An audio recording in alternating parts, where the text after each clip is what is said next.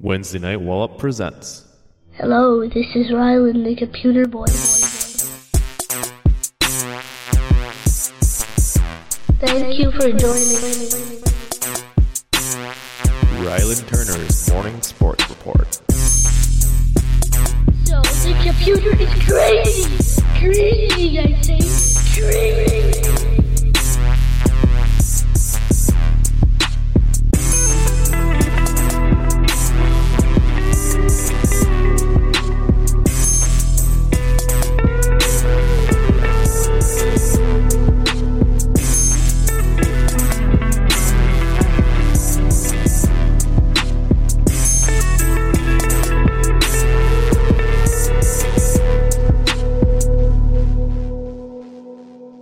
Good morning, sports fans. Rylan Turner here for the Christmas Eve edition of Rylan's Morning Sports Report. And this morning we are talking about the biggest sports/pro wrestling stories of the year 2022.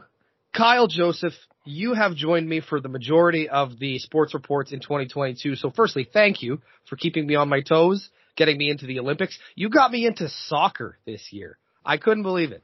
It was a glorious year, let me tell you. One suggestion to watch Ted Lasso, and suddenly I can't stop playing FIFA. And I was Ted Lasso for Halloween. It got real weird this year. This morning, Christmas morning, we have a present for all our Wednesday Night Wallop listeners. Coming back for his second year in a row on the Christmas edition of the Sports Report, it's Nate Milton. Nate, how are you?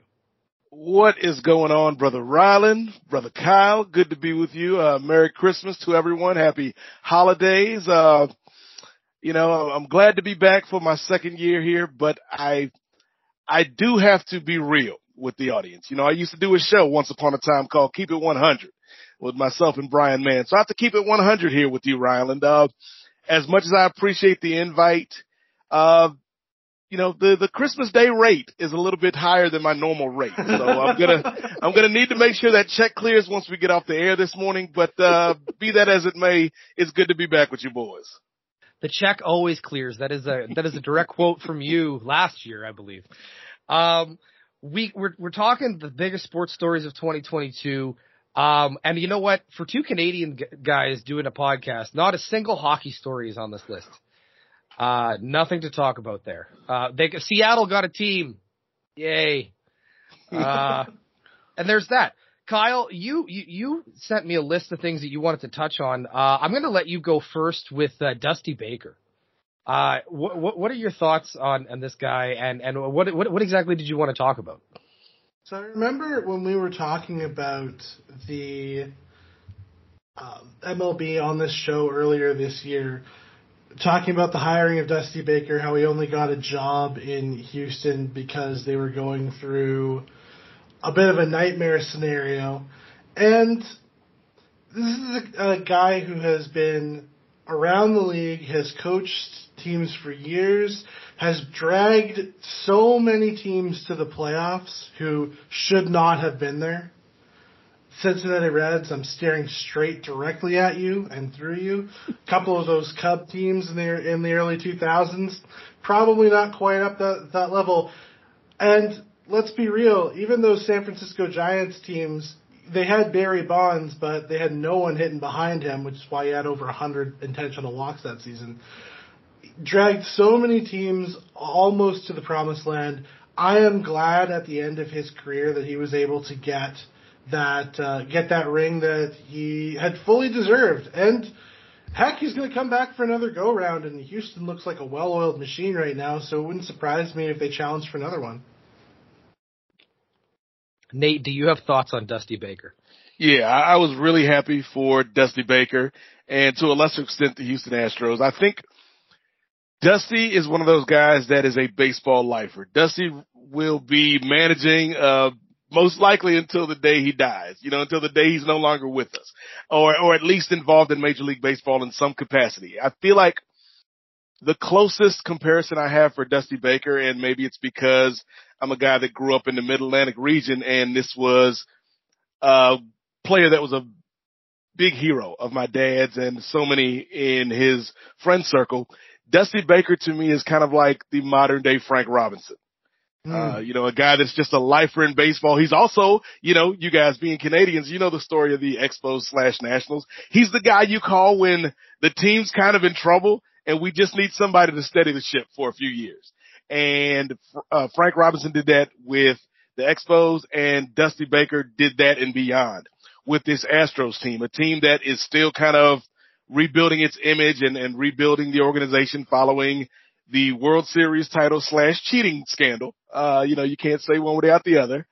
And so just seeing Dusty put together this squad that was great from top to bottom. The rotation was great. The bullpen just came out throwing fire. And then that lineup, was just, stacked. And so I was very happy to see Dusty Baker get his first ring. And, like Kyle was saying, it wouldn't surprise me if they were back in the mix next year. Obviously, as an Atlanta fan, I'm hoping to see my Braves back in the mix. We had a good, solid run this year. The Mets thought they did something, Rylan. The Mets thought they were doing something this season.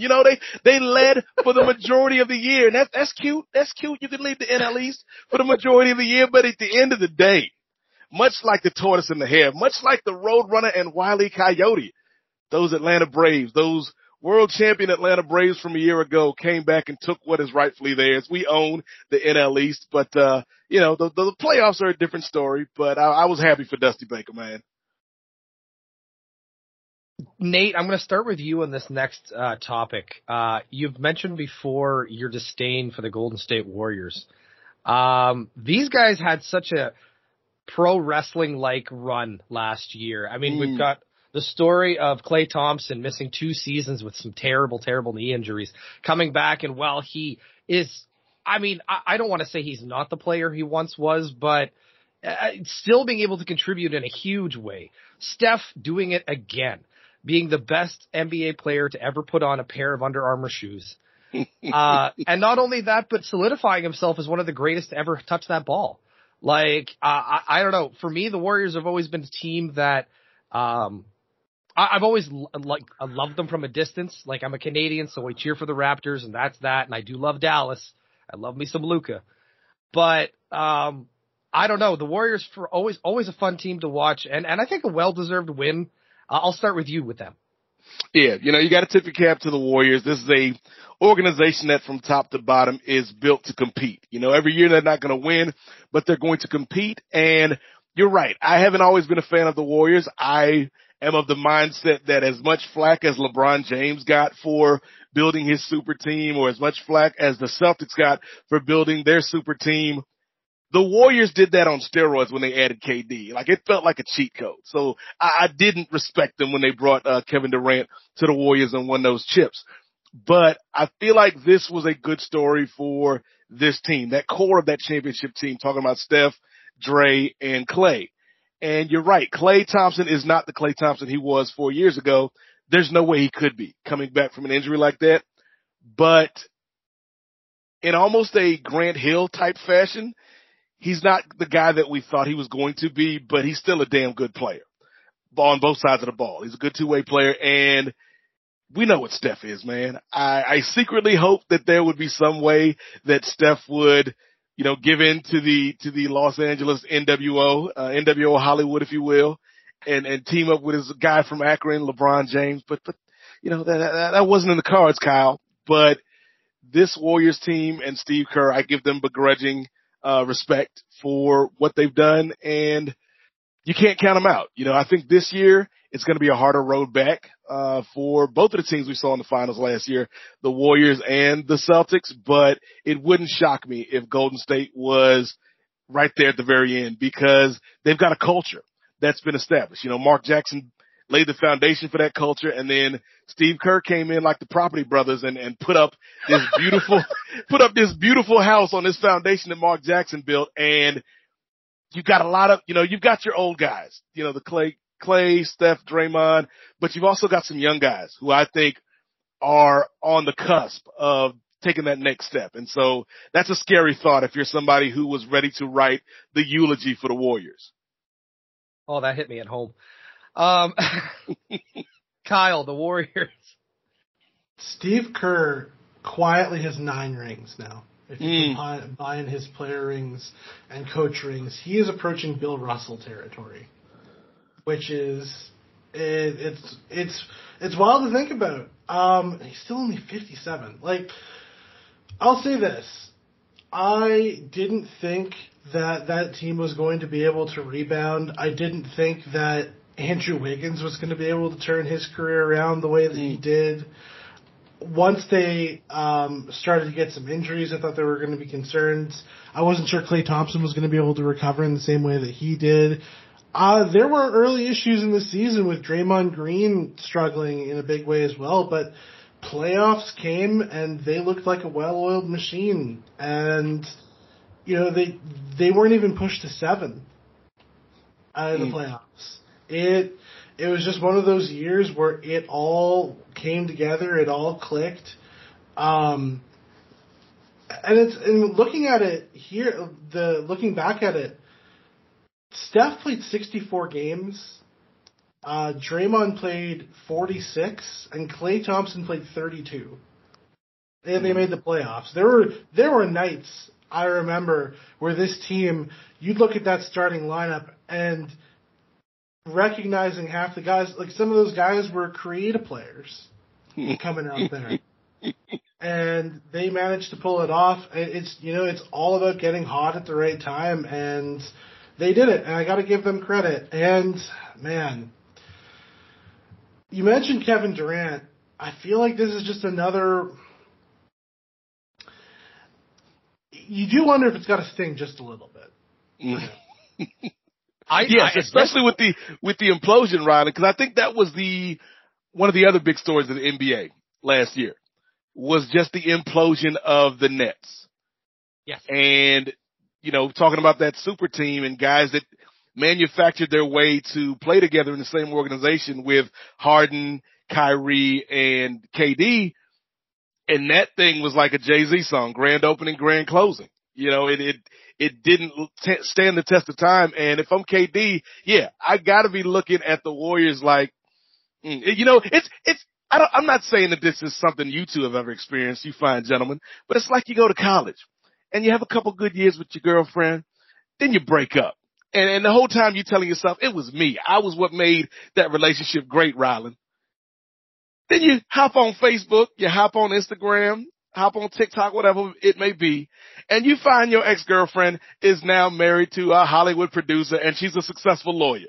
And it turns out your success in the relationship really didn't have much to do with you. Like, you were a part of the team, Rylan, but it wasn't all about you. And that's the same way I feel with the Warriors and KD. Like, KD made them better. Like, KD was what they needed to get over the hump against LeBron and those Cavs, but they were already a championship team. They're already a historically great regular season team before KD even joined them.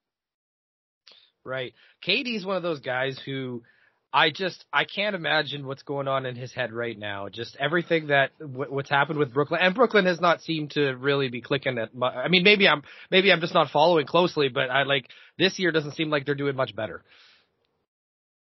And there are multiple reasons for that. Yes, absolutely, and certainly Kyrie is a big part of that. But I also feel like Kyrie has also been a big part of their non-success. Yes. And that's something that is kind of it's always been a dark cloud over that team. And I don't know at this point, whether KD and him are friends or not, I think do you want to win a championship or do you want to and don't get me wrong, support your friends, but not when they're doing shit like that.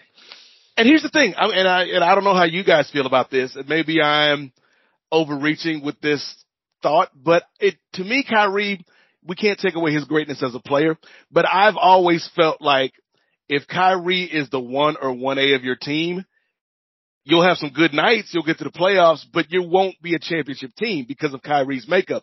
To me, Kyrie needs a guy like LeBron that can be the Captain America to his Winter Soldier.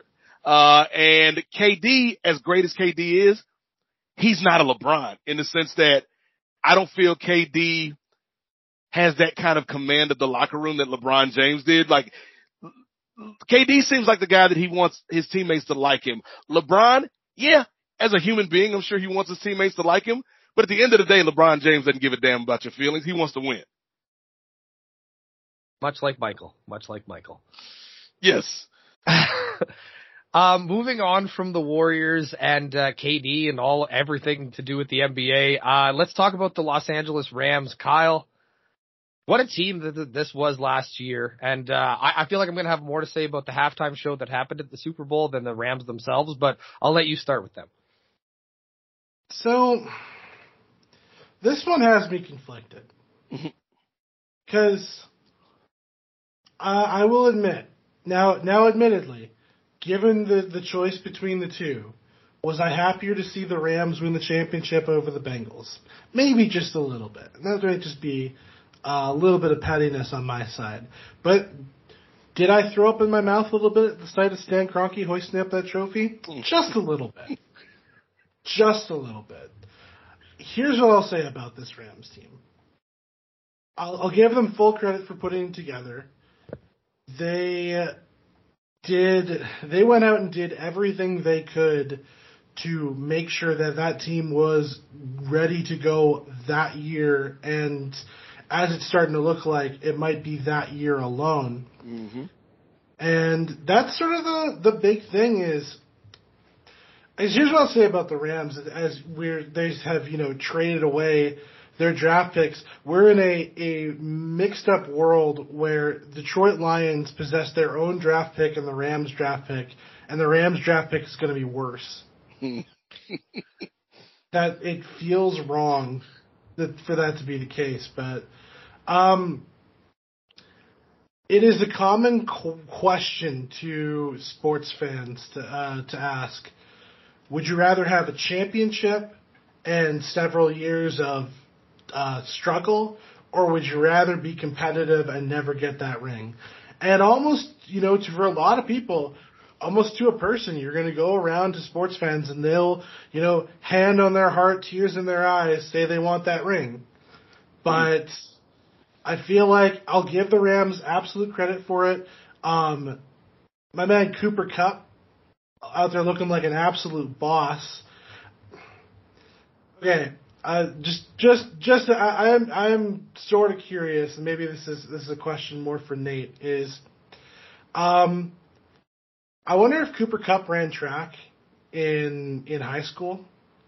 How many brothers do you think were out there asking, or saying to their friends, "You got to believe me, that dude was real fast." I mean, Cooper Kupp is the textbook definition of deceptive speed. And here's the thing. You will never hear a black athlete being described as having deceptive speed. It's my man Cooper Kupp. It's Christian McCaffrey. It's Ed McCaffrey. Those are my, Jason Sehorn had deceptive speed, Rylan, back in the day.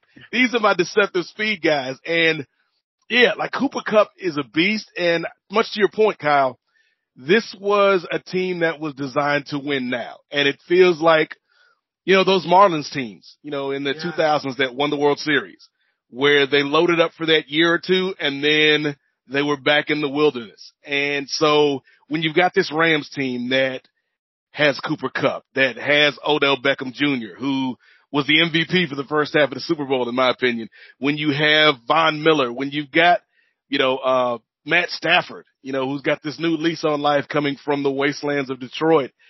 Everything clicked at the right time. Also, you faced the Bengals team, which was good, but equally inexperienced. Like I went into that Super Bowl with no dog in the fight because my teams I root for in order are the Atlanta Falcons, and then the Kansas City Chiefs, because I'm a Patrick Mahomes fan.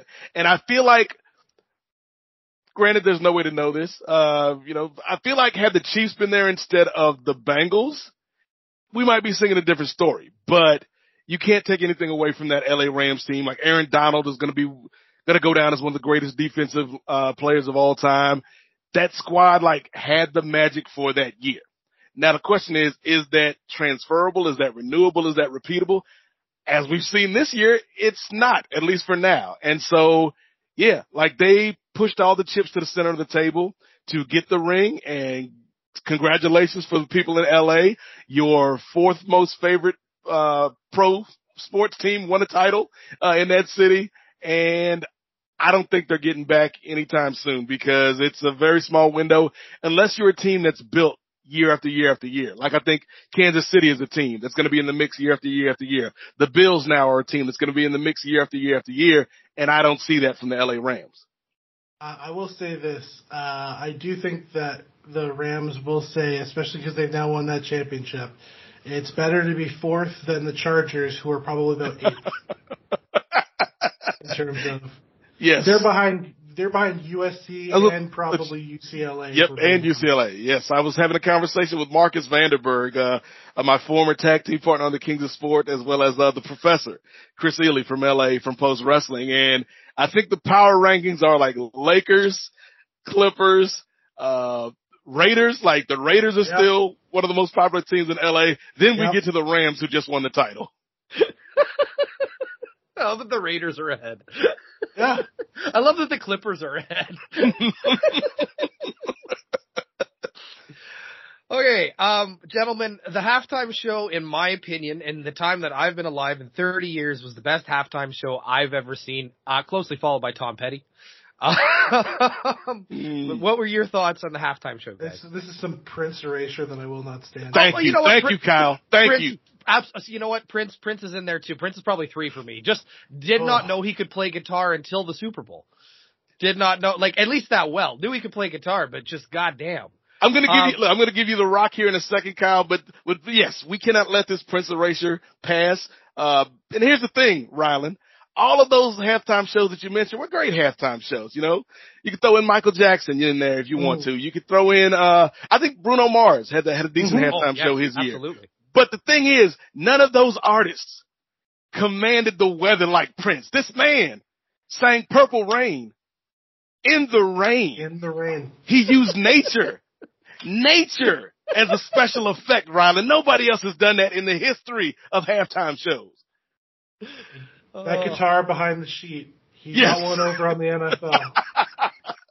And they will never forget him for it. That was a great show. That was a great and he had the Florida A&M band playing, which was up until Deion Sanders took the money and ran from Jackson State, the most high profile event that a HBCU band has been at. 100%.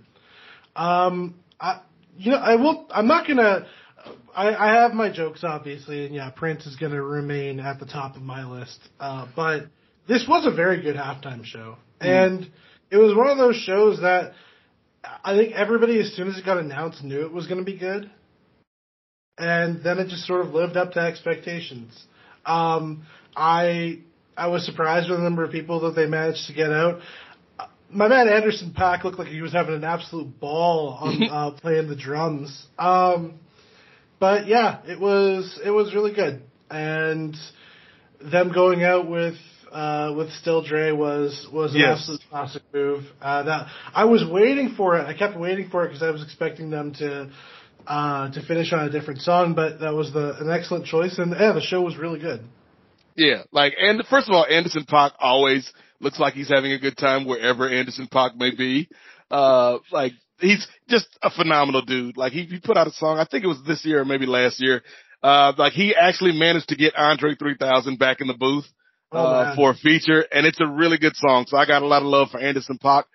But I agree, Kyle. Like this was easily top 5 Super Bowl halftime shows in my opinion. Like Prince is still gonna be number 1 for me, not only because of how great it was watching it in the moment, but also now that, you know, Prince is no longer with us, I think that performance is one of his statement moments. Because it, you know, as great as Prince was for a long time, Purple Rain and then all the albums and, you know, changing his name to the unpronounceable symbol, like that might have been the most eyeballs at one time watching something involving Prince. And so I think that's still going to be my number 1, but this was just great if you grew up in the 90s, if, you know, you're a fan of hip hop. And honestly, for the NFL, it's kind of surprising given their reluctance to kind of embrace, hip hop culture. So, you know, maybe we got one thing out of Jay-Z's involvement with the NFL. We didn't get Colin Kaepernick back in the league, but we got a dope halftime show. I can't believe I slept on Prince. Just simply because, because I remember watching the halftime, like I was going through halftime shows with my ex, And I turned on the Prince one, and I had never seen it before until that moment, and I watched it, and I was just sitting there in awe, and she was standing there also in awe, but for different reasons. So she's like, I don't know what it is about him, but he makes me have feelings that I've never had before. And I was sitting there like, great. I gotta be Prince now. Like, this isn't gonna work. For me, this one, like, it felt like it was 2001 again, and we were all partying, and it was just even inclusions like Kendrick Lamar, who's like my current favorite rapper, like, incredible performance. And you know what, like, honestly, like, I'm not even a big 50 Cent guy, but when he showed up, I was like, oh, this is a good time. Everybody's here. He came down from his big executive suite making TV shows all the time to try and be 2001 Fitty. Yes. It's a testament to the Dr. Dre coaching tree that we got to see all of his disciples out there. 100%. What was amazing too is, I mean, Dr. Dre suffered what was an aneurysm at the beginning of the year and came back only months later to have that performance, and I thought he was amazing. So all credit in the world to him for being able to bounce back like that, and just a turbulent year for him in general. Like, but to end it like that, I thought it was great. Moving on from the NFL and the halftime show, Kyle, we spent a few weeks watching nothing but the Olympics. Yeah, we did. It was a good time. There was a lot of fast moving people on ice, going down dangerous hills. So I'm always a big Olympics fan. I'll watch, but I have the sports, the disease where if sports are on, I will watch them. And for this to now be 2 consecutive years where we got an Olympics, having the summer moved to last year, and then obviously the winters being what they were, it was a good time. It was in a period of a little bit of turbulence in the world. I mean, what else is new? But it was, I was impressed with the fact that they were able to pull off the event as it was, that there was, it felt like some version of normalcy for a little bit, which was really nice. And a lot of the performances kind of bleed together, and then there's also the uncomfortable question of when is the next time we're going to let Russia do sports again? Because the answer is not soon. But see that's probably the last time for a while, and the controversies and everything that came with all of that. But you know what? Ultimately, the event was pulled off. It seemed to be a success. I wasn't sure that the Winter Olympics were a good idea in a place that didn't have a mountain, but they managed to figure it out. And if there's one thing that China can do, it's logistics. So they logistic their way through it, and yeah, it was Olympics for sure.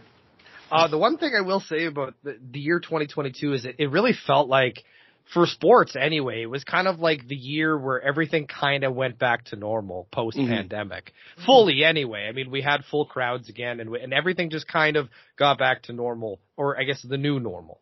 And the Olympics for me, like I was a fan as a kid, but I kind of dropped off in my teens and early 20s and late 20s, and just almost didn't pay attention or didn't care. But this one was the first one where, like, Kyle, I was living on Olympic time.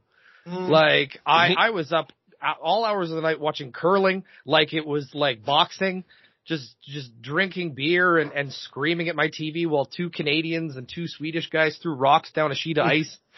Let me tell you, Los Angeles cannot come soon enough. Yeah. This overseas Olympics it is messing with my sleep schedule in a way that I wish it wouldn't. Nate, did you participate in the Olympics this year?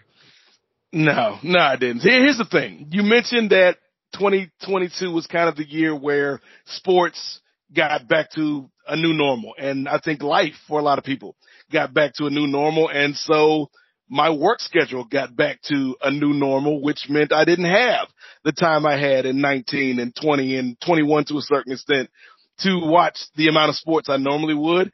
And so something's got to give. And so the Winter Olympics, I liked the Winter Olympics when I was a kid and when I was in college, but much like you, I just kind of drifted off. And my only real interest in the Winter Olympics was, when black people are doing well in the Winter Olympics, because that's like the corollary to the deceptive speed. When like if you got a black speed skater or a black bobsledder doing well. Shout out to Aaron Jackson. Yes. Gold medal. People are like, wait a minute. How did this happen? And I'm like, it's the same way Cooper Cup got behind your secondary. Yep. Same thing. Exact same thing. So no, I didn't watch it. I think, and it's funny because when you were talking about the Olympics, we're pre-show, I thought because the way time works post-pandemic is weird and wibbly and wobbly.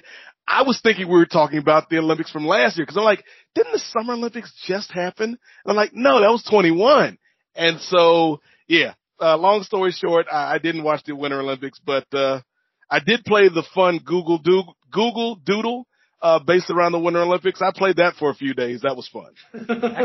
Excellent. Well, you got something out of it. Yes. Kyle, your World Cup predictions have really gone askew. You picked England and Brazil to headline the World Cup this year, and they are not. Listen, I expected that England was going to get knocked out on penalties. I didn't expect that it was going to just be one. I expected that there would be a bunch of penalties and that they get eliminated that way. Instead, that honor went to the team I'm supporting, the Netherlands, who got their hearts absolutely broken by Lionel Messi.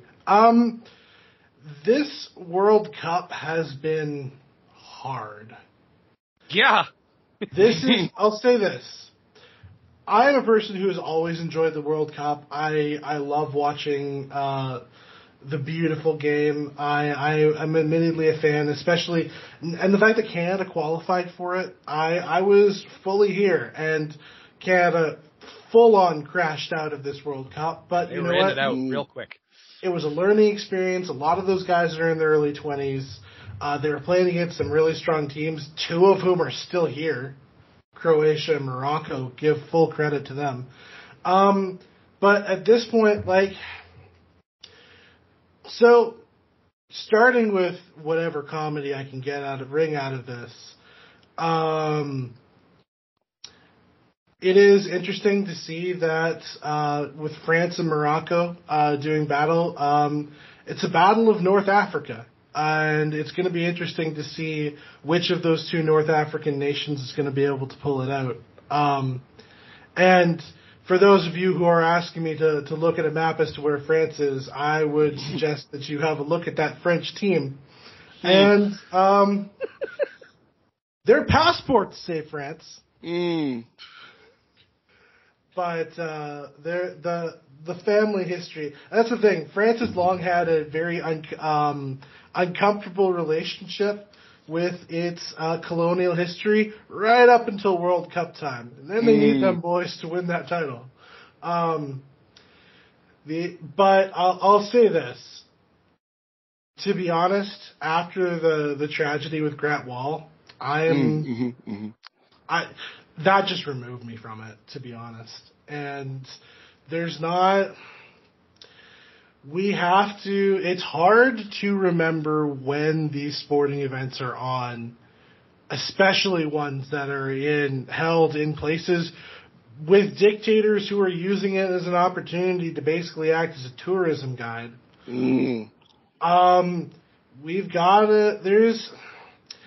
It's hard for that to stay in mind while you're actually watching the event, but sometimes these things come to a place where you just can't ignore it anymore, and I feel like that where, over a t-shirt, he's getting, snatched up by the government and taken into, surprise prison, and he's winding up dead a few days later. It's a really, really tragic situation. And yeah, it is a lot harder to stick to sports when it is so close to the sports, these, real life coming and hitting you in the face like that. Nate, have you been watching? No, I haven't, but to echo Kyle's sentiment, RIP to Grant Wall. Like, I think that, even if you weren't a fan of soccer, if you just grew up reading Sports Illustrated, this is somebody that if you didn't know by face, you knew by his words. And so, thoughts and prayers and blessings to his family in this time. And it's rough, man. And so the World Cup was always going to be a tough sell for me for three reasons. Number one, I'm not the biggest soccer fan, except for, on video game consoles. I do love FIFA. Yeah, so good. Number two, as Kyle alluded to, the politics of it all. I'm the type of person that I've watched maybe 2 minutes in total of any of those WWE Saudi shows. And so this felt like a month-long version of Crown Jewel to me, and I'm not here for that. And then the third thing is, speaking of wrestling, I like when a new talent is built up organically and not shoved down the audience's throat. And as an American, I sat here in the run-up to the World Cup, Rylan, and had to watch commercials with John Hamm as Santa Claus and Mariah Carey showing up and people telling me, this is the year. America's great. They got the best squad in the world. And no, they don't. Why are you trying to lie to me, John Hamm? Why are you trying to lie to me, Mariah Carey, and all of these commercials and all these corporate sponsors? Just be real with your audience. America is a nation that has a specific spot in soccer. It's better than it was, in the 90s when, we had that big World Cup in America, and everybody thought that was going to be the year. And I was really they got me that time, Rylan, that Alexi Lawless, Kobe Jones squad. I was hook, line, and sinker. They got me on that one. Fool me once, shame on me. Fool me twice. I'm not going to do it, John Hamm. So that's why I didn't watch a lot of this, but I will say, again, much like the Winter Olympics, whenever an African nation does well in the World Cup, even if I'm not paying attention, it does make me smile. I smiled when Cameroon had some success a few World Cups ago, and now when Morocco is out here doing big things, it makes me happy. So I guess by default, I'm cheering for Morocco, even though I'm not going to watch a minute of that Morocco match. Fair. That's fair. I will say I wasn't sure. I didn't realize if they're telling you that the U.S. is going to win, they cloned Christian Pulisic 10 times and we're going to have over and over again. It turns out there's other players, and yeah, we found that out the hard way too. Turns out you need more than one really great player. You need a bunch of them. The other countries have the whole team, so yeah. Moving away from the World Cup, guys, it's time to get into pro wrestling in the year that was 2022. The biggest stories. So there's a lot to talk about here, guys. We're going to start with the biggest one, I think. Vince McMahon steps down as the CEO of WWE. Also removes himself from creative a few weeks later. Lots of scandal going on with Vince. Nate, I'm going to go to you first. I know you've covered this already, but let's reopen this wound. Yes. So this is not only the biggest story in wrestling of 2022, but arguably the biggest story in wrestling in the last decade. You can make a strong case for that because Vince McMahon is somebody who is not only synonymous with his company, the WWF/WWE, but for a lot of folks, Vince McMahon was professional wrestling, particularly to people that weren't as hardcore or weren't as dedicated fans of the business. Vince was that guy. Vince was P.T. Barnum. Vince is, Jerry Jones with the Cowboys. He's the guy you think of when you think of that brand. And fortunately, we haven't seen any pictures of Vince at high school yet. But I'm sure they're out there. Vince growing up in North Carolina. Vince has made some questionable decisions himself. Yes. But I think, this is a thing where we talked about it a lot on Post Wrestling. our first live edition of the NWA podcast was centered around Vince McMahon's stepping down, his removal, his dismissal, however you want to phrase it. Basically, Vince McMahon dealing with the consequences of his actions. And it's at once surprising that it took so long for all the dirt Vince has done over the years, Kyle, to catch up to him. But it's also kind of like an Al Capone situation where it wasn't the bootlegging or the murder that ultimately did Al Capone in. It was the tax evasion. For Vince, it really wasn't, the sexism or the affairs or, possibly covering up murders in the past or any of his other questionable behaviors. It was, he was messing with the church's money. And that's ultimately what I think got Vince out of the paint, because it became not only a public relations scandal, but they're like, Vince is hurting business. And so I was shocked, where we had that week, Rylan, where Vince McMahon comes out after these allegations on SmackDown and Raw, basically like, hey guys, I'm still here. You love me, right? I'm Vince. I made all this happen. And then a week or so later, he's gone, and presumably gone for good, if not for a long, long time. And so, yeah, like it's a story that we're continuing to see ramifications and repercussions from. I'm sure we'll talk about, Paul Levesque kind of stepping into the big chair, that was vacated by Vince, but it's easily, like, far and away the biggest story of the year in pro wrestling. Kyle, your thoughts on this?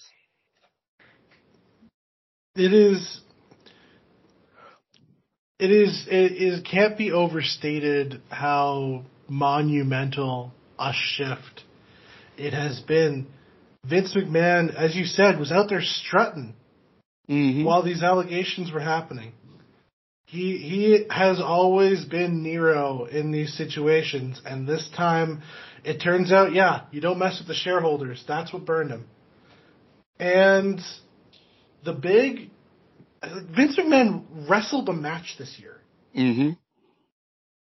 It is very strange to see a WWE world or a wrestling landscape in general where Vince McMahon isn't a part of it. It's one of those things that I think the comparison for me, it's sort of a weird one, but it's a very specifically Canadian one, was the Queen dying.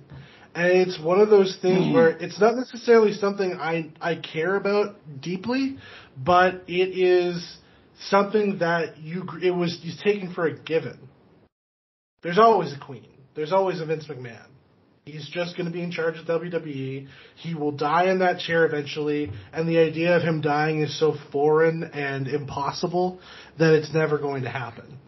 And, he's now gone.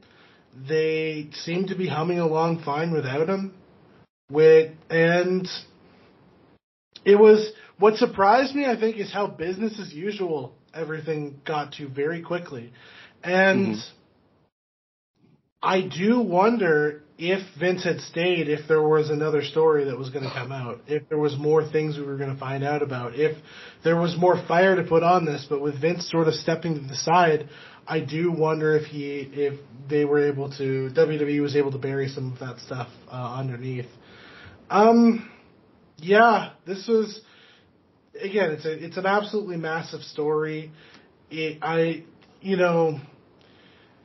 As a person who didn't grow up in Vince's greatest, like in the great moments of wrestling, or I'll say this, I guess I have, Attitude Vince was definitely a big figure in my early wrestling watching life, but I can say comfortably good riddance. And the tragedy of it obviously is that it's another thing that they were able to brush under the rug. They were able to get Vince was able to get one more scandal, slip through the net of it one more time. But I don't know. I feel like the wrestling landscape is more interesting at very least without Vince as part of it. I think the thing for me that got me the most about all this is when the allegations first came up, I think the general consensus among wrestling fans was, well, it'll be fine. He'll get away with it. Mm-hmm. And I don't think anyone expected the waterfall that was to come in the following weeks, leading to his eventual stepping down. And I do want to say, I do want to, I'm not going to pat myself on the back too much, but I do want to say, I did say if they find out that hush money was shareholder money, that was going to be got them. Yeah. Oh, yeah. And, yeah, it turns out, I got to say, to not pay your hush money out of pocket, that is a move of a man who did not think he could be taken down. Yeah. Yeah. And it's especially for someone who always says he knows what's best for business. That wasn't best for business at all. We're going to transition right into Triple H taking over, pun fully intended. I've got that joke over 3 times now. Triple H is now sitting where Vince sat. And that's another thing that, like, when Vince was in charge, especially more recently with him pulling Triple H off the road after his health issues and kind of removing him from that spot in NXT. I mean, wrestling fans everywhere kind of assumed that this was a punishment for not being able to kind of topple over AEW. And obviously we don't know that. But it could have very well been he wanted to change things up, and that's what Vince does. So, and we saw it, unfortunately, all year with NXT up until recently. Triple H is taking over. He's now leading creative. Kyle, I'll start with you. I know you haven't taken too much in, but we have watched a little bit together. What are you noticing are some of the positives so far? Sami Zayn got to wrestle. Like, Yeah. Here's the thing I'll say about this. And I feel like the house isn't new, but they did put in a fresh coat of paint. I feel like a lot of the storylines, a lot of the featured players, a lot of the, key the key components of this puzzle that WWE has in place right now as its current roster construction, as its current the champions and the key figures of the WWE haven't really changed in a major way. And especially we're in a world where WWE is in their comfort zone when they have one guy at the head of the company, and the head of the company is the head of the table right now, and it has been for a Hulk Hogan amount of time. Apologies for bringing up his horrible name, but I will say things have been improved. A lot of the people who were gone seem to be coming back, who almost to a person, I think probably to a person, all of the people that they've hired back have been people that they never should have gotten rid of in the first place. And it's always good to see all those people getting jobs again. It's good to see the product moving in an interesting direction. Quietly, Seth Rollins is having one of the best years of his career, which is saying something because it's Seth Rollins. But it's in a place where it's watchable again for me. And I was in a place with Vince that I feel like it wasn't all bad, but you always had to take the good with the bad. I don't know that the highs are necessarily higher than than recent Vince era, but the lows are so much higher. Mm-hmm. I feel like that what Triple H has been good at is delivering solid storytelling and a consistent product. Not even, there are going to be days and matches and episodes stories, of Raw. Yeah, exactly, that are more remarkable than others. But the biggest thing that WWE has to be able to do is they have 7 hours of weekly television to film. Mm-hmm. Plus, main event and everything else that they've got to do. But shows, they have 7 hours of weekly TV, and you got to get through it, and you got to make it as watchable as you can for the wrestling fan. And to their credit, that is what they're doing right now. And I have to give full credit to Triple H for doing that. And the only thing I can have to say about it is I hope he's still, doing okay personally, because I do think a lot of this was maybe thrust back upon him because he's kind of the only person in the company who can really do this right now. And I hope he's doing okay, that he's not, sacrificing himself and putting himself through hours he shouldn't be in order to get this done. Yeah, I think the key word that Kyle mentioned, Rylan, is consistency. And it feels like the WWE has some consistency right now after Vince's dismissal, after the kind of mini Games of Thrones episode that we had where we don't know. It's like, what's Hunter's situation? What's Steph's situation? How much power does Nick Khan have in this entire scenario? And now we've got a little bit more of a clearer vision of the company going forward, at least in the immediate future. And the programming has reflected that. It's not all great. I would consistently say that these shows are about, B minus, C plus in that range for me. Whereas before you'd have a show with an A segment and then the rest was Fs. And we get those kind of wild swings in quality. Now it's a little bit more coherent, a little bit more consistent. I think the biggest thing when you talk about the talent is Triple H is getting to use a lot of his draft picks. When you talk about the talent that was let go or the talent that was underutilized, Hunter has an affinity for these performers in a way that Vince didn't, because these are his kids, so to speak. These are the performers that he brought to the table.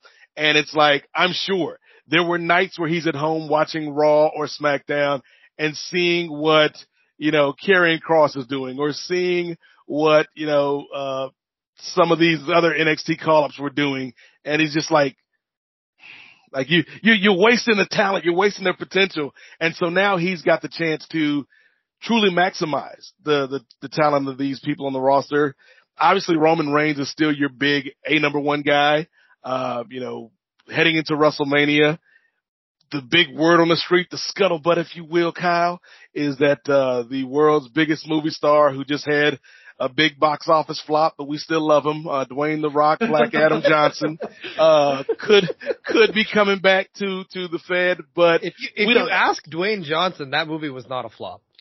And here's the thing, okay, and I'm going to spoil the review that I'm going to do in January for this film on the Rocky Maivia Picture Show, but I enjoyed it. Was it Shakespeare? No, but it wasn't to me a terrible movie. It's just there's a certain standard of return on their investment that these Warner Brothers movies needs, and it just didn't meet that.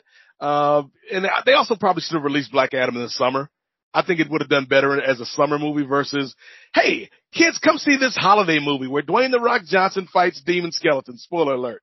And also Black Panther Wakanda Forever is in the theaters, which is eating up all of Black Adam's audience once that released. But I think if you bring Rock back, that's another exciting piece to the puzzle. Cody Devontae Rhodes is still out there after his great debut at WrestleMania this year. I'm intrigued to see how they work Cody back into the mix coming off his injury. Bianca Belair is doing great things. Hunter brought back Bayley and Io Shirai and Dakota Kai. And so the women's division seems to be gelling a bit more, Ronda Rousey notwithstanding. But I think if you're a WWE fan and a fan of wrestling in general, there has to be optimism with this product, which is something that I'm not sure we could have said about the WWE this time last year. Yeah, and I will second that thought on Ronda Rousey. For somebody, I when she came in, I was super high on her. I was super high on all the matches she was having. Thought her and Alexa Bliss worked great together. I thought her and Nia Jax worked great together, and it's Nia Jax. I'm not a fan, but needless to say, this year has been the year where Ronda, I feel has just taken a downswing, and nothing is working for me. Nothing is working. And the difference is, look back at the matches. The difference always is Ronda is so much better in the ring if she doesn't have to be the person. Correct. If she doesn't have to carry the match. True. Mm-hmm. Yeah. Oh, yeah. Her best matches are against, because she can pull off some impressive moves, and she's very good at fighting from underneath, and surprisingly good at selling submission stuff and transitioning submissions into other places. Her chemistry with Charlotte was always a little bit wonky, but Bailey, Sasha, even some other, like Alexa Bliss, who is a very solid wrestler in her own right. When she's in there with somebody who's a sure pair of hands, she can deliver her end of her end. She'll rise to that level. It's just, I'm a fan of Liv Morgan, but you're asking a lot of Liv Morgan to be the most experienced of the two wrestlers. Yes, Liv Morgan, Shotzi Blackheart, like a lot of these girls coming up from NXT.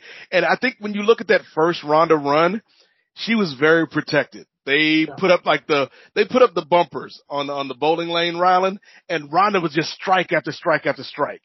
And then they take the bumpers off and you're like, Ronda's not getting as many strikes as she used to. And it's because we're not surrounding her with people like Triple H and Steph and Kurt Angle, Charlotte, Becky, Sasha, Bailey, like Nia Jax, whatever you think about Nia Jax in ring, I think the physicality between her and Ronda just clicked. It was a great match. So I think now we're seeing Ronda Rousey, like it's Kyrie Irving. Like we saw what you did with LeBron. Now go lead a team, Kyrie. 100%. Wow, that's a really good comparison. Moving on. Actually, the one thing I will say about Triple H in this segment is he is slowly but surely rebuilding the WWE 2K22 roster, piece by piece. And it's great. The big one for me, Bray Wyatt. Like as much as he hasn't done a ton yet, I expect him to have a big part in the Royal Rumble. I'm excited about Bray Wyatt, and that was something that I wasn't while he was there. Like, The Fiend was exciting in the beginning, but they quickly found a way to ruin that. And they also quickly found a way to get Seth Rollins to have to be a heel again. Don't get me wrong. Kyle, I'll echo the sentiment that you said. Seth Rollins is quietly having one of the best years of his career, and he is an incredible worker, but this gimmick did not start hot. And slowly but surely, he has made it work. And I saw him live just a few months ago. Tremendous stuff. And Triple H. It's an interesting situation. Just again, based on what we all thought his stature was in the company at the time. Moving on out of WWE land and going over to AEW land. Guys, some things happened in September after a show called All Out, and repercussions were had. It seems like some people are going to carry on their wayward and move forward with that. But let's open this up. CM Punk said some things in the press conference that Kyle and I discussed on the show afterwards, and we both agreed that unbecoming of a champion in a company, unbecoming of the top guy, regardless as to your feelings about whomever. You're talking to the people who are printing the words that, the media is not one to be trifled with. And to just go after them like that for whatever his reasons were. I mean, as much as I am a CM Punk fan, and as much as I do believe that everyone has a right to defend themselves, and certainly if he feels like that was his stance, I get it, but it went too far. It went too far, and then afterwards, the Young Bucks apparently kicked his door in, and a dog was assaulted, and Kenny Omega was bit, and things got wild. Kyle, actually, you know what, Nate? I'll start with you on this one. What do you make of all this? I mean, I just have one question to answer your question, Rylan, and that is, do you know the Muffin Man?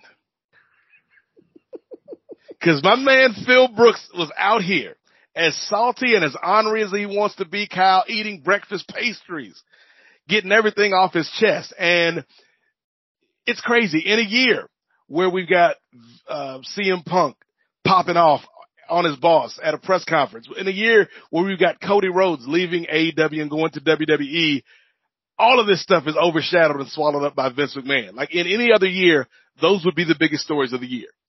And it just shows you how wild 2022 was, guys. And so when we talk about AEW, obviously you can't talk about this year without talking about CM Punk and what went down. And we talked about this over at Post Wrestling. And yes, CM Punk has a lot of responsibility to bear in how everything went down. I also put some responsibility on the EVPs and Tony Khan. But also, I feel like and again, I'm in the tank for Cody Rhodes, but I feel like had Cody Rhodes been there, maybe things don't get to that point, because as much as I have respect for Kenny and the Bucks, Cody just felt like an adult as an EVP as compared to the other guys who were kind of learning the job and getting on the job training. Cody was already there because it was in his blood. You know, Cody got that from Dusty, you know, in terms of knowing how to run a promotion, knowing how to run a territory. And so I think the absence of Cody showed there. I think AEW is in a really interesting space right now, because to use, you know, kind of Marvel Cinematic Universe terminology, phase 1 of AEW is over. You know, phase 1 is done. And now we're in this new phase where Cody's gone. CM Punk is gone. You know, we've got Triple H, you know, running things in WWE now. What does that do to your roster? What does that do to some folks that came to you when Vince was in charge, and now they're looking back at Hunter like, how many more days do I have on this contract, Kyle? And so the product is still strong. The product is still good. AEW to me is a lot more consistent than WWE, even with Triple H in charge, but they've got some decisions to make. I think putting the belt on MJF was a good move. I think he's still one of the top heels in the business. You've got a lot of up and coming guys like Ricky Starks, you know, Swerve, you know, Hangman Page is still in the mix. Like, I feel like Hangman Page's story in that title picture is not finished. It's not done. Like, I feel like he's another guy that kind of caught astray in the CM Punk saga. So I'm interested to see where Hangman goes from here. And then of course, I'm sure we'll talk about ROH and what's going on with them. But yeah, it was a crazy year for AEW in my opinion, Ryland, and they had some really good shows. They had some really good pay-per-views. But unfortunately, I think some of that was overshadowed by the backstage nonsense.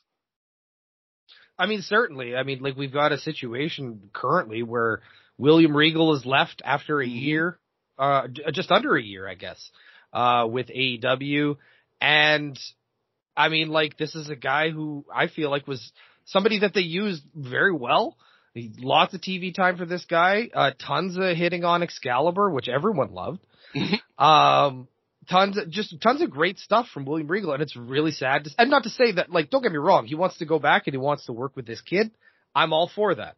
And I'm happy to see that. I mean, today, or I guess a few weeks ago, it was announced that he's getting a vice president role within the company, and it looks like he's back with WWE, and everything is good for him. And don't get me wrong, I think that's great. But I mean, if some of this stuff didn't go down, would we be still looking at this? Maybe, maybe not. I think Triple H getting into power has more to play with that than anything else. But like, you never really know. Like it's been tumultuous in this locker room. This wasn't the only brawl in the locker room. We also had Andrade and Sammy Guevara. We also had Eddie Kingston and Sammy Guevara. Sammy Guevara seems to be the common denominator there. I'm just going to say that.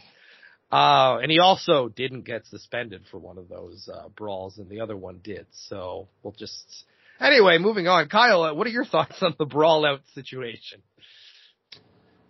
I've already talked sort of at length of this on the show, but I'll say a couple things. One, I don't know that I've ever been angry enough at a person that I haven't been able to sit down in a room and hash things out afterwards. And I feel like there's obviously a lot of egos in this business, and there kind of has to be. It's kind of the nature of the business, is that if you don't have that, it's hard to drive yourself, to push yourself to get to that level. But there's the other side of that, is that it is, you know, it can be a double-edged sword, and if you are the type of person who these things can get under your skin, or there's those slights, you are a person who holds on to those slights, you know, it gets difficult. There is nobody who comes out of this looking good, obviously. The EVPs, CM Punk, obviously Tony Khan. It's not a good look when, you know, people are fighting. You want to have some level of control over those things, and you want everybody to be working together. It's kind of dangerous if people have that level of animosity at each other, because, you know, you're putting your life in your opponent's hands every time you go out there and wrestle. But I'll say this.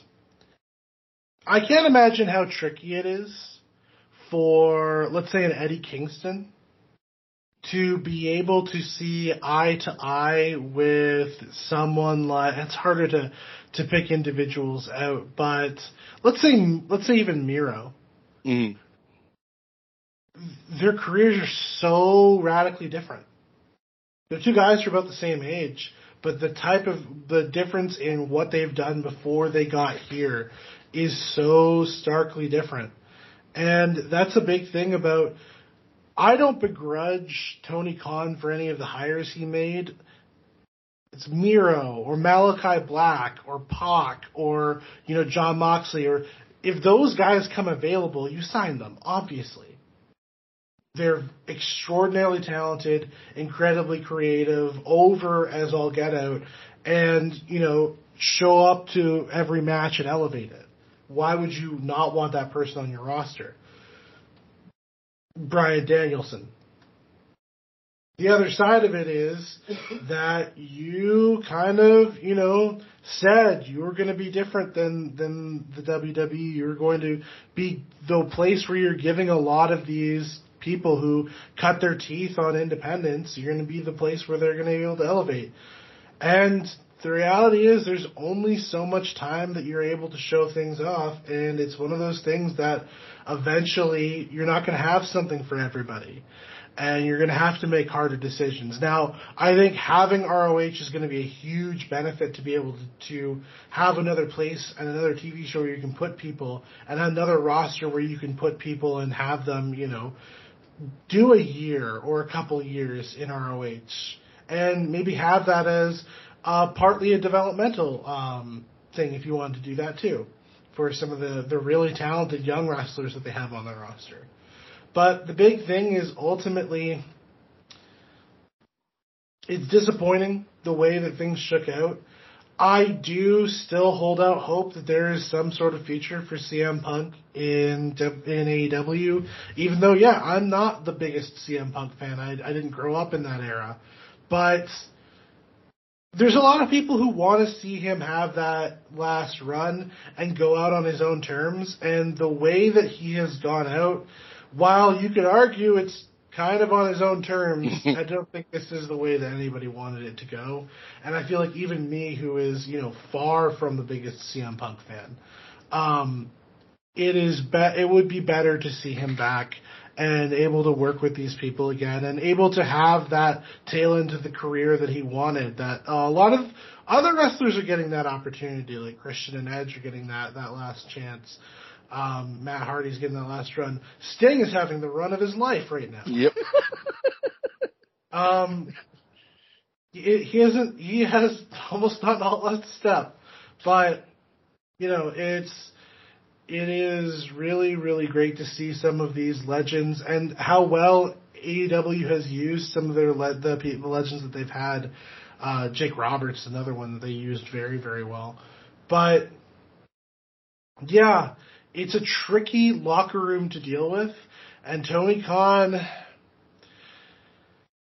I'll say this, his passion and love for wrestling has carried him through in a way that if you look at the other ventures he's been involved with, they have not had nearly as many nice things to say as the wrestling community has had. So if he wants to keep this thing to being the well-oiled match of the year producing machine that it has been in times past, he's going to have to be able to put on his big boy pants and deal with these situations. And things have been okay since the brawl out. There hasn't been nearly as many, at least none of the stuff is getting public at this point. I don't know what the state of the locker room is because I'm not in it.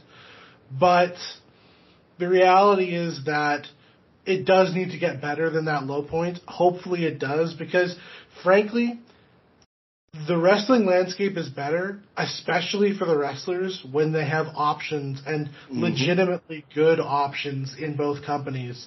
And that's what we're at right now, and it's so much better. I'll ask both of you before we move on to the final topic of the show, before we hit our predictions. Do you, likely unlikely, Nate, CM Punk returns to AEW? Kyle mentioned the national treasure that doesn't get enough credit for being a national treasure just a moment ago. Of course, it is that man called Sting. And one of Sting's most famous sayings, Rylan, is the only thing for sure about Sting is nothing's for sure. And so it would be very easy for me to say no. Like there's too much animosity. There's too much friction. There's bad blood. You know, the relationship between CM Punk and Tony Khan has crumbled like so many breakfast muffins, never to be put back together again. But I would say, because I've had people ask me, you know, do you think Punk will show up in WWE or AEW? My thing on that is I think Punk is done for a while. If he is going to show up in any company, it would more likely be AEW, because let's look back at his run. Like for all of the bad of CM Punk this last, year, or really like the last couple months of CM Punk's run, CM Punk did a lot of good for that company. CM Punk for a while made Rampage a must-watch show. CM Punk brought a lot of eyeballs to AEW that previously were not watching. CM Punk helped this company get, $1 million pay-per-view buys. And so, yeah, for all of the bad that you can talk about the way he left the company, he helped them out a lot too. And so it would not surprise me that Tony Khan, who is a guy who is still learning in this role, despite being a billionaire, despite, running this magnificent franchise known as the Jacksonville Jaguars to a certain extent. Tony Khan. Shout out to Trevor Lawrence. Shout out.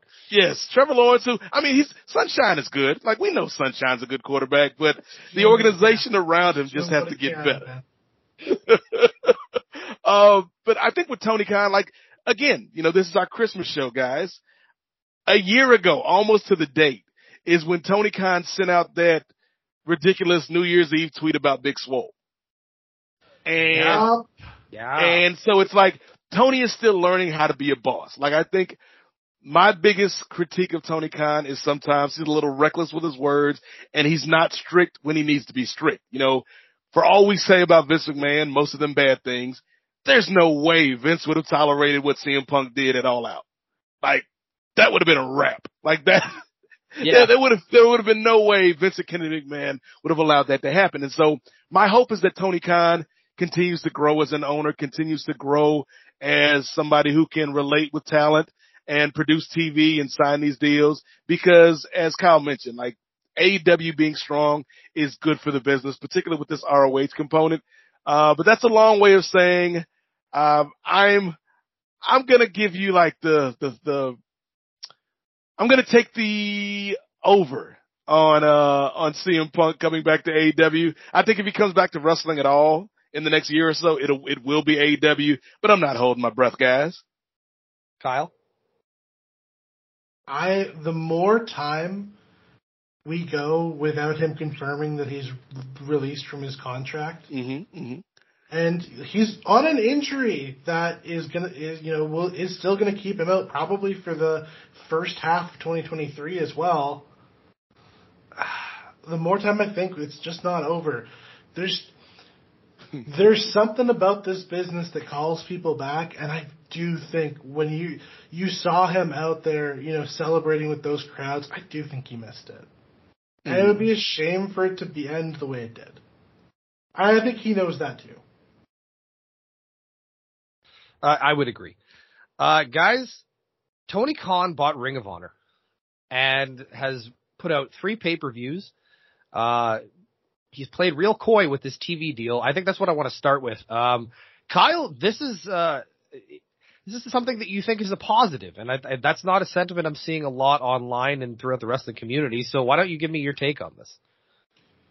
So I'll say this off the rip. I'm not an ROH fan. I have no past experience with ROH. It was not a promotion it was on my radar. I was aware of it. I would watch maybe the occasional match, but this isn't something I've been ride or die for. So it's similar to ECW. I can give you my opinion on it from the perspective as a wrestling fan, but I'm not ride or die for this thing, so I can't give you an opinion as a fan of ROH. I do think, again, AEW's situation right now is such that they could use a bit more TV time for some of the people that they have. And having a roster of maybe 30 people cordoned off, some really talented ones among that. Claudio has a title. Samoa Joe has an ROH title. Athena has an ROH title. These are really, really talented wrestlers. And they're people who, not only can they draw eyeballs and carry a company, they could carry matches with some younger up-and-coming talent who maybe needs just a little bit more TV time to season up before they're ready to get their Rookie Starks mega push. Because there's a lot of really good people in this company who are bubbling under. Watching Top Flight work is always just, I am in awe of their physical ability. I feel like they're, 85% of the way there, and having a little bit of extra time on a smaller company like ROH could do wonders for getting them to be at a place where they can be having dream matches with the Bucks or the Lucha Bros or, any number of great tag teams that are already on the AEW roster, FTR. I think the big thing for me is, because you have so many people who could use some of that TV time that you use, it's not WWE. You've got 3 hours of TV time, not 7. Having an extra hour, extra 2 hours a week, I don't think that's necessarily a bad thing. Am I going to watch? Probably not. I only have but so much wrestling that I'm able to take in every week, but some people will, and more dedicated fans, especially fans of ROH. There's a lot of really good technical wrestlers on that show, and some good young ones. Daniel Garcia, Wheeler Yuta are both very, very good young technical wrestlers who could use a little bit more shine, and this is a perfect opportunity to get that. All of the rest of it, I feel like, is people maybe getting caught up in nostalgia over what ROH was and what it is. But what it could be is kind of NXT, and I don't think that's a bad thing. All right, the TV deal though being the on the streaming service. Nate, let's talk about that. Like, what are your thoughts on that? So the biggest question for me with AEW and Tony Khan, acquiring ROH was always going to be the TV component, because as we've known for a long time, fellas, without TV, it is very hard to be a promotion that gains any traction nowadays. New Japan cough. Yes. This isn't like the 70s or the 80s even, where, a territory could just, be a territory. We didn't need this TV. At best we had like local TV at some studio in Minneapolis. And, we didn't need that national outlet. But TV is so critical and so crucial for these companies now. And so the biggest question for me always was going to be, what is up with Time Warner / HBO Max / Discovery? Because that, we talked about The Rock and Black Adam. That company has had a hell of a year in terms of figuring out what they're doing. And so the fact that we're going to do ROH, or Tony's going to do ROH in this streaming platform, it kind of works for me, because ROH is a company that a lot of people have fondness for. It was never my number one brand, but you can't discount how influential it was. ROH, and to a lesser extent Impact, influenced a lot of what became NXT and what became AEW. And so there's a lot of talent that can benefit from this. Not only people on the AEW roster that are already established, like Claudio, that really don't fit in because AEW's got so much talent on the roster and they've got only 3 hours of TV time a week to fill it in. But also these up-and-comers, these folks that are on Dark week in and week out that have great matches that unfortunately not a lot of people are watching, because not a lot of people are trained to sit in front of YouTube and watch wrestling. And so I think it's a great deal. I'm excited for it. But I will give you the caveat, Rylan, that I feel like Tony's biggest mistake with ROH thus far is his insistence of, I'm going to be in charge of everything. Yep. To me, again, like I hate to bring it back to that man, Cody Devontae Rhodes, but to me, like having Cody Rhodes, like be your ROH guy and Tony be in charge of AEW, I think that could have been really fascinating with some of the storytelling, some of the booking that you could have done there. So that's my only hope is that Tony doesn't get burned out. Tony doesn't get stretched too thin trying to do AEW, ROH, whatever he's doing with the Jaguars. He's got the soccer club. Like Tony's a very busy man. And so hopefully he can manage his time, budget his time, and really give ROH the development and the nurture that it needs because it's a golden opportunity, not only to have more programming, which presumably in the future could translate to more revenue, but also as a place for some of these guys and girls to get TV time and to get reps in the ring and to become more established working alongside people like Claudio or, you know, the Briscoes or, you know, Athena. So I'm rooting for ROH, but we'll see. We'll see, guys. You know, the last time I bought Honor Club, ROH ended up owing me a refund because they went out of business. So let's hope Honor Club 2.0 goes not only better than the original Honor Club, but better than NXT 2.0. 100%.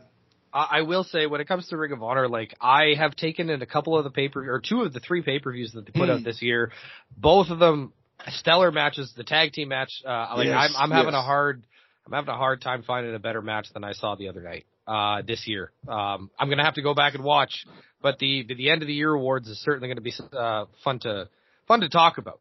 With all that being said, guys, we're going to get into the final segment of the show, which is just some quick predictions, for 2023. Nate, I'm going to start with you.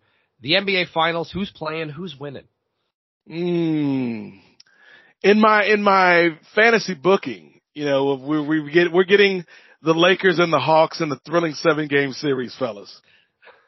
Like the matchup everybody wants to see, Trey DeBarge versus the King. But that's not what's going to happen. Like, come on, guys. I've got credibility on the line here when it comes to the NBA. So we talked about the Warriors earlier. I think the Warriors are going to be in the mix. A team that I feel like is overachieving and underachieving at the exact same time is the Phoenix Suns. Yeah. Like I what feel a like weird year. Yeah, like the Suns, I don't know where to fit them. I'm really high on the Grizzlies, man. Like I love Ja Morant. I want to see Ja on that big stage. The Cavaliers have quietly made some shrewd moves over the years. Like they've actually got a team that, you know, I'm not saying the Cavaliers are going to be in the finals, but they've got a contender at least. Big guys can play basketball. Who knew? Yes. But you know what? I'm going to go with, let's go with the rematch from the finals a couple years ago. Greek Freak, D-Book, let's do it again. Okay. All right. Suns Bucks. Kyle. I like the idea of the NBA is always at its best when they have an established power playing up against an up-and-comer. Get that passing of the torch opportunity. Give me Bucks Grizzlies for the final. Ooh, I like that. I like that a lot. Me too. I like that. Guys, the Super Bowl. Nate, who do you think's playing and who's winning? All right. So Super Bowl, it's hard to bet against Philly.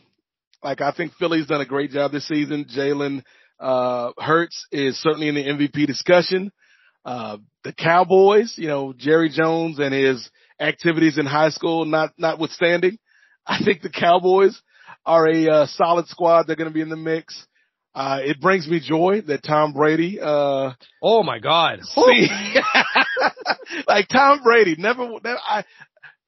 we can't dispute the greatness of Tom Brady. You know, he's not the greatest of all time in my opinion, but he's certainly on that short list. But Tom Brady going from Super Bowl perfect ending, Super Bowl champion, beautiful wife, kids. He's got it all, but he had to keep coming back, man. Now you're divorced, Tom Brady. The kids ain't staying with you no more. And you're losing. You're out here on these streets losing to Geno Smith. You out here on these streets losing to Brock Purdy. To quote Eric Killmonger in Black Panther, Kyle, is this your king? Is this your king? This Tom Brady we're seeing stumble to the finish line. Like the NFC South is so weird. You know, obviously I'm a Falcons fan, and every day I vacillate between wanting the Falcons to win the South and get to the playoffs or losing the remainder of their games to get better draft position. But I think, you know, the Bucs will probably end up coming out of there. Geno Smith, you know, we talk about big stories of the year. Salute to that brother for 100%. the comeback he's had in his career. You know, as he said, a lot of people wrote him off, but he never wrote back. San Francisco is so deep, like so deep. It doesn't matter who they have behind center because that defense is so good and they have got so many offensive weapons. So you know what? I had an NBA rematch in my finals. I think I'm going with the NFL rematch in the Super Bowl. You know, no disrespect to the Bengals, no disrespect to the Buffalo Bills, but I'm going with the San Francisco 49ers, be it Jimmy G or Brock Purdy behind center, taking on Patrick Mahomes and those Kansas City Chiefs, and the Chiefs win another ring. I like that prediction. I like that prediction a lot. Kyle. I'm going to be boring. I'm doing the exact same thing. Here's the thing. For me, the big thing about it is the 49ers are so talented that I think that talent is just going to be able to carry over in the NFC. And the big thing is, you know, for all of these guys, and we're talking about for the quarterbacks who are going to be in the playoffs in the NFC. It's looking like it's going to be Jalen Hurts, who admittedly is balling out. Mm-hmm. It's going to be Dak Prescott, who is, you know, a legitimate good quarterback, but one who has not had any real playoff success. Kirk Cousins, the remnants of Tom Brady, Brock Purdy, and either Daniel Jones or Geno Smith or maybe both of them. And let's not forget, Jared Goff is in the mix.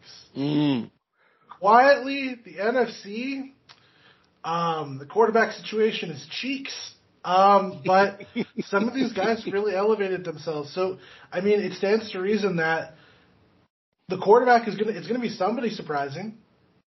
I don't think anybody's expecting Kirk Cousins to make a Super Bowl, but he's, you know, in the mix.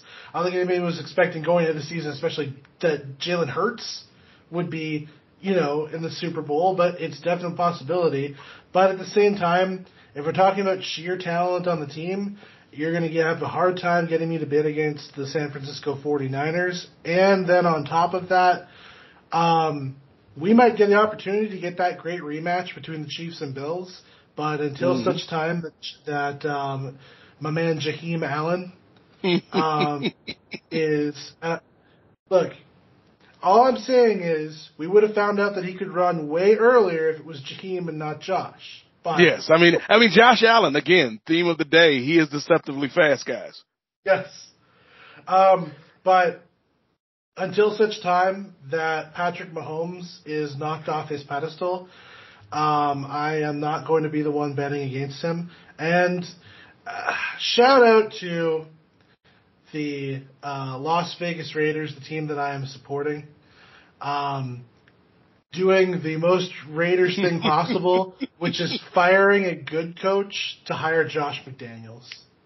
Chef's kiss on that. Losing to Baker Mayfield fresh off the street. Yep. From the waiver wire. That's the happiest I've ever lane. seen Baker Mayfield. Baker didn't even know the plays. Baker barely had time to read the playbook. I mean, yeah, this is the reality. Rich Bisaccia, just saying, he's still there. He is currently a special teams coordinator. It would not sit. You could call him, and he would pick up that phone. That's all I'm saying. I mean, to be fair though, Kyle, it could be worse. You could be having this season that the Denver Broncos fans are having to endure. And I can't imagine waking up at 4 a.m. on a transatlantic flight and looking over and seeing Russell Wilson doing high knees. I cannot. You simply will not. I will not be able to imagine such a thing as a professional football player having to deal with. All right, guys, the final question of our prediction segment. Both nights of WrestleMania, what's the main event? Kyle, I'm going to start with you. Oh. All right. I'll go chalk and say that the Rock and we'll say the Rock and Roman Reigns is going to be a match. But I don't think that should be for titles. Mm-hmm. Because I think if you're doing that match for a championship, we already know who's going to win. Whereas if it's for who gets to be the tribal chief, that's far more interesting, and it doesn't telegraph the winner. Yes. So we got to get the title off of Roman before WrestleMania to a credible person who could take it from him. We don't have a lot of options, but I'm going to say for night one, we've had a tradition. I'm not sure who that title is going to go to, but I'd say your three options right now are Cody, Drew, and Walter. Pick one. Mm-hmm. All are good choices. Heck, honestly, for the year that he's had, I would not be upset if Sheamus got another title.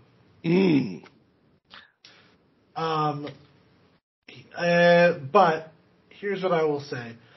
Night one has been, for the last couple of years, has belonged to the women. I see absolutely no reason to take that tradition away. So give me Bianca Belair versus Bayley. We haven't had Bianca. We've had Bianca wrestle a couple of people. We haven't had her wrestle Bayley yet, and I would like to see that match. So that's the one I want. Bianca and Bayley has been going on for a while, Kyle. Yes, no, but I mean, like, we haven't seen that on the grandest stage. Oh, okay, fair enough. We've seen her wrestle Sasha. We've seen her wrestle Becky Lynch. Mm-hmm. Next person I'd like to see, and the face heel dynamic works. Make Bayley. All right, Nate. So this is a difficult question because, yes, I think obviously Roman Reigns is going to be the headliner of one of those nights, presumably the second night. But the question is, who's going to headline that first night? And yes, tradition as well as kind of the changing appetite of wrestling fans and the changing climate in the world kind of has been to give that first night to the ladies, to close the show. And so the question then becomes, what's the match? And I think you've got two options. You can either go Ronda versus Becky, which is probably your biggest star power match for the women, or you can go Bianca versus Bayley. And I'm not quite there. Like, I think, like, I love both Bianca and Bayley. I'm not sure by the time we get to WrestleMania if that's a match that people will be wanting, given that we've seen them interact a lot in the last few months. Here's a wild card. Okay, so here's my wild card.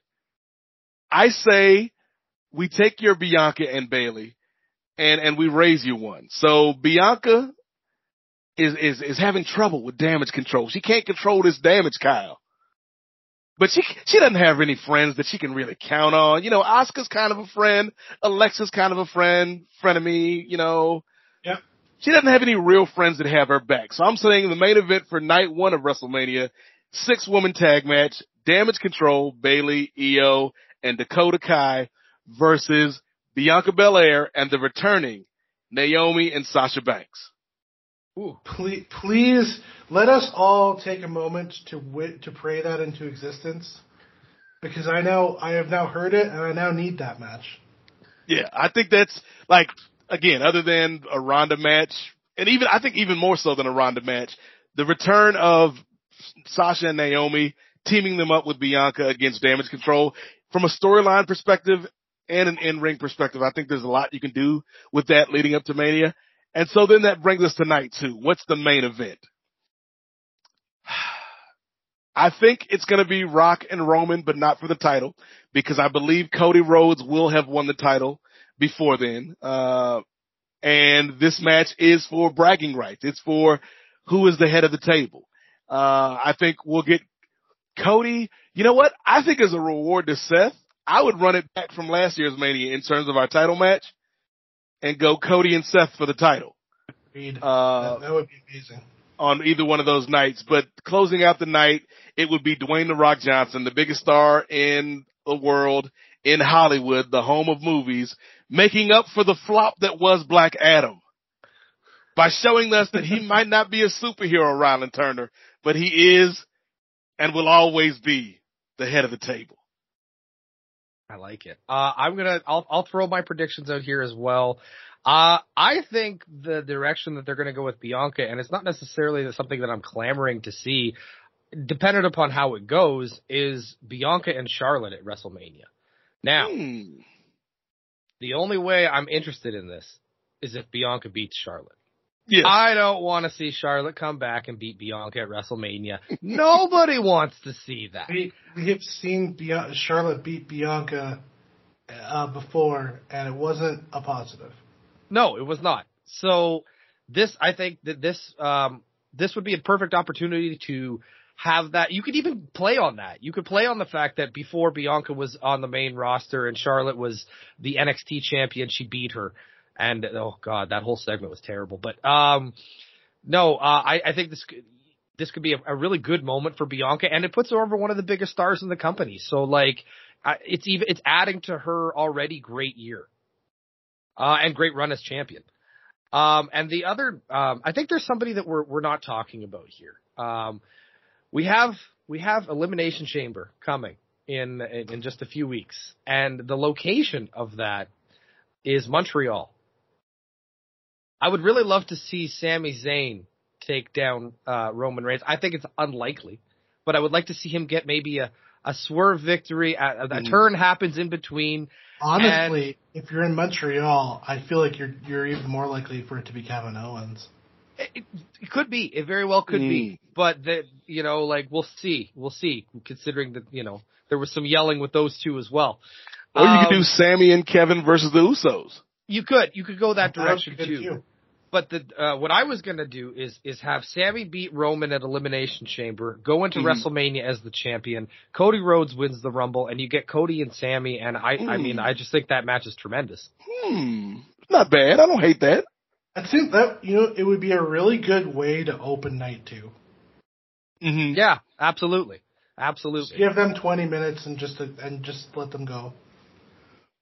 Nate, I want to say, firstly, thank you so much for coming out Christmas Eve morning and talking sports and wrestling with Kyle and myself. It's always a pleasure to have you on the show every single time. So thank you so much for joining us.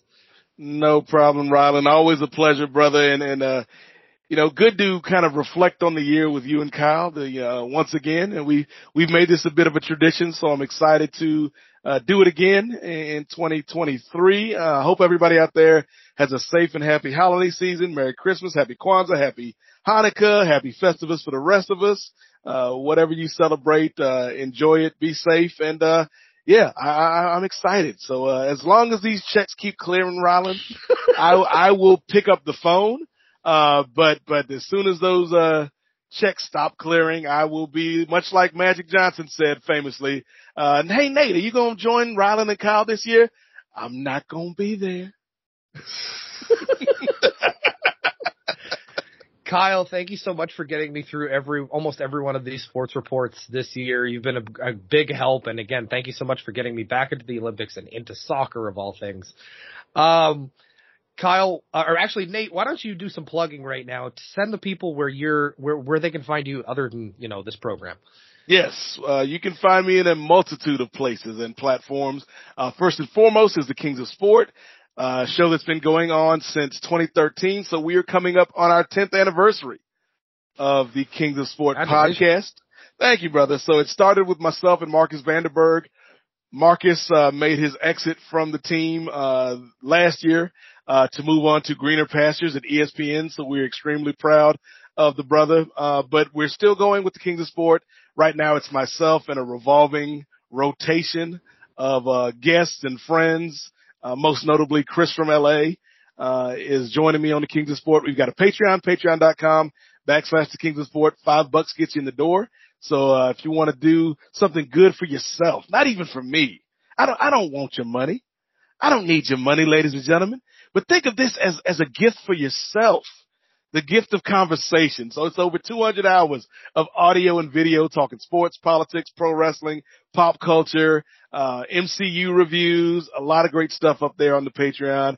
$5 gets you in the door. So check that out if you decide to. Let's see. There's the Post Wrestling family of shows. I'm on 2 shows at Post Wrestling. The Rocky Maivia Picture Show, which is a film podcast that covers the work of Dwayne "The Rock" Johnson. Coming up in 2023, we will be talking about Black Adam, the movie that changed the power hierarchy in Hollywood. So stay tuned for Black Adam coming up on Rocky Maivia Picture Show. And there's also the NWA podcast, the Nubian Wrestling Advocates, which is a show about the wrestling business from the perspective of Black journalists, media members, fans, and at times performers. It's me, Chris from LA, and Andrew Thompson, one of the hardest working guys in the business. So check that out over at Post. And finally, there is the DCTV Podcast Network, where I am the host of one of the hosts of the Lituation Room alongside Brittany Monet, Vanessa Shark, and Clement Bryant. Again, much like NWA, the Lituation Room is a show that takes a look at movies and pop culture and TV shows through the lens of Black nerds. So you can check all of that out. Find me on Twitter while Twitter is still a thing at @8 MOZAIK at Nate Mosaic. Again, thanks for having me, guys. And if Herschel Walker is listening, I too think werewolves are cooler than vampires, Herschel. Now, have a good night, and don't think about running for elected office ever again in your life, sir. Kyle, before I get you to send the people home with our social medias and the outro, well, I guess I'll do the outro. It's the sports show. I just want to let everybody know that this month, at Wednesday Night Wallop, we have a ton of shows. A few weeks back, we dropped a Ring of Honor Final Battle review. Kyle and I, on Christmas Day, have a show dropping where we're talking about our top 5 wrestling video games, as well as our top 10 characters in wrestling video games. That was a really fun chat.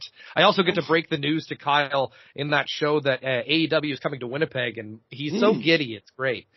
I'm excited to hear that, as well as, I'm sure, a 20-minute discussion about WCW Backstage Assault. Didn't make the list. Others receiving consideration. We did talk about the WCW. Title sponsor of New Blood Rising. Along with that, we also have December 23rd, Jaeger's Eve, myself, Kyle Joseph, DK from World's Funniest Podcast, and tentatively our producer RJ and his girlfriend are going to sit down. We're going to talk about restaurants. We're going to talk about our Spotify Wrapped lists. We're going to talk about James Bond. Kyle, are you ready for 3 hours of James Bond? 3 hours of James Bond and a bottle of Jaeger. You are asking much of me, Rylan Turner. I believe you can do it. It's 3 years in a row, my friend. And of course, to end the year, we have our Wednesday Night Wallop Awards presenting the best and worst of pro wrestling. Kyle, man, this is going to be a fun list to do this year. Oh, 100%. The best list. Oh my goodness, this is a good year. Yes, absolutely. With all that being said, Kyle, why don't you tell the fine folks where they can find us on social medias? They can find us on Twitter, so long as that is still a thing, at WNWallUp. Instagram, WNWallUp. On Facebook, search Wednesday Night Wallop. Our names, that's us. If you want to find me on Twitter while it remains still active, speaking of the checks clearing, it is at LegendaryKJ. That is LegendaryKJ. Rylan, what is your Twitter handle?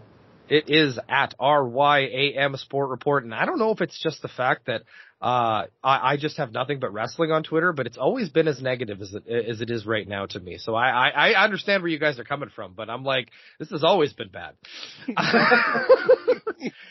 Ladies and gentlemen, Merry Christmas, Happy New Year, Happy Holidays to everybody. Have a good afternoon, good evening, and good night. You've been listening to a Wallop Media podcast. You can find us on Twitter at Wallop Media. The hosts of our shows are Rylan, Kyle, and DK. You can find Rylan on Twitter at Rylan Wallop and Kyle on Twitter at Kyle Wallop. Production is by RJ Spearin. You can find his work at facebook.com/SpearKingCO. Logo designs are by Maisie Mulder. You can find her work on her website, MaisieMulderDesigns.com. Our podcasts are hosted by Acast. You can listen to them on the podcast catcher of your choice or on our website, shows.acast.com/wallopmedia.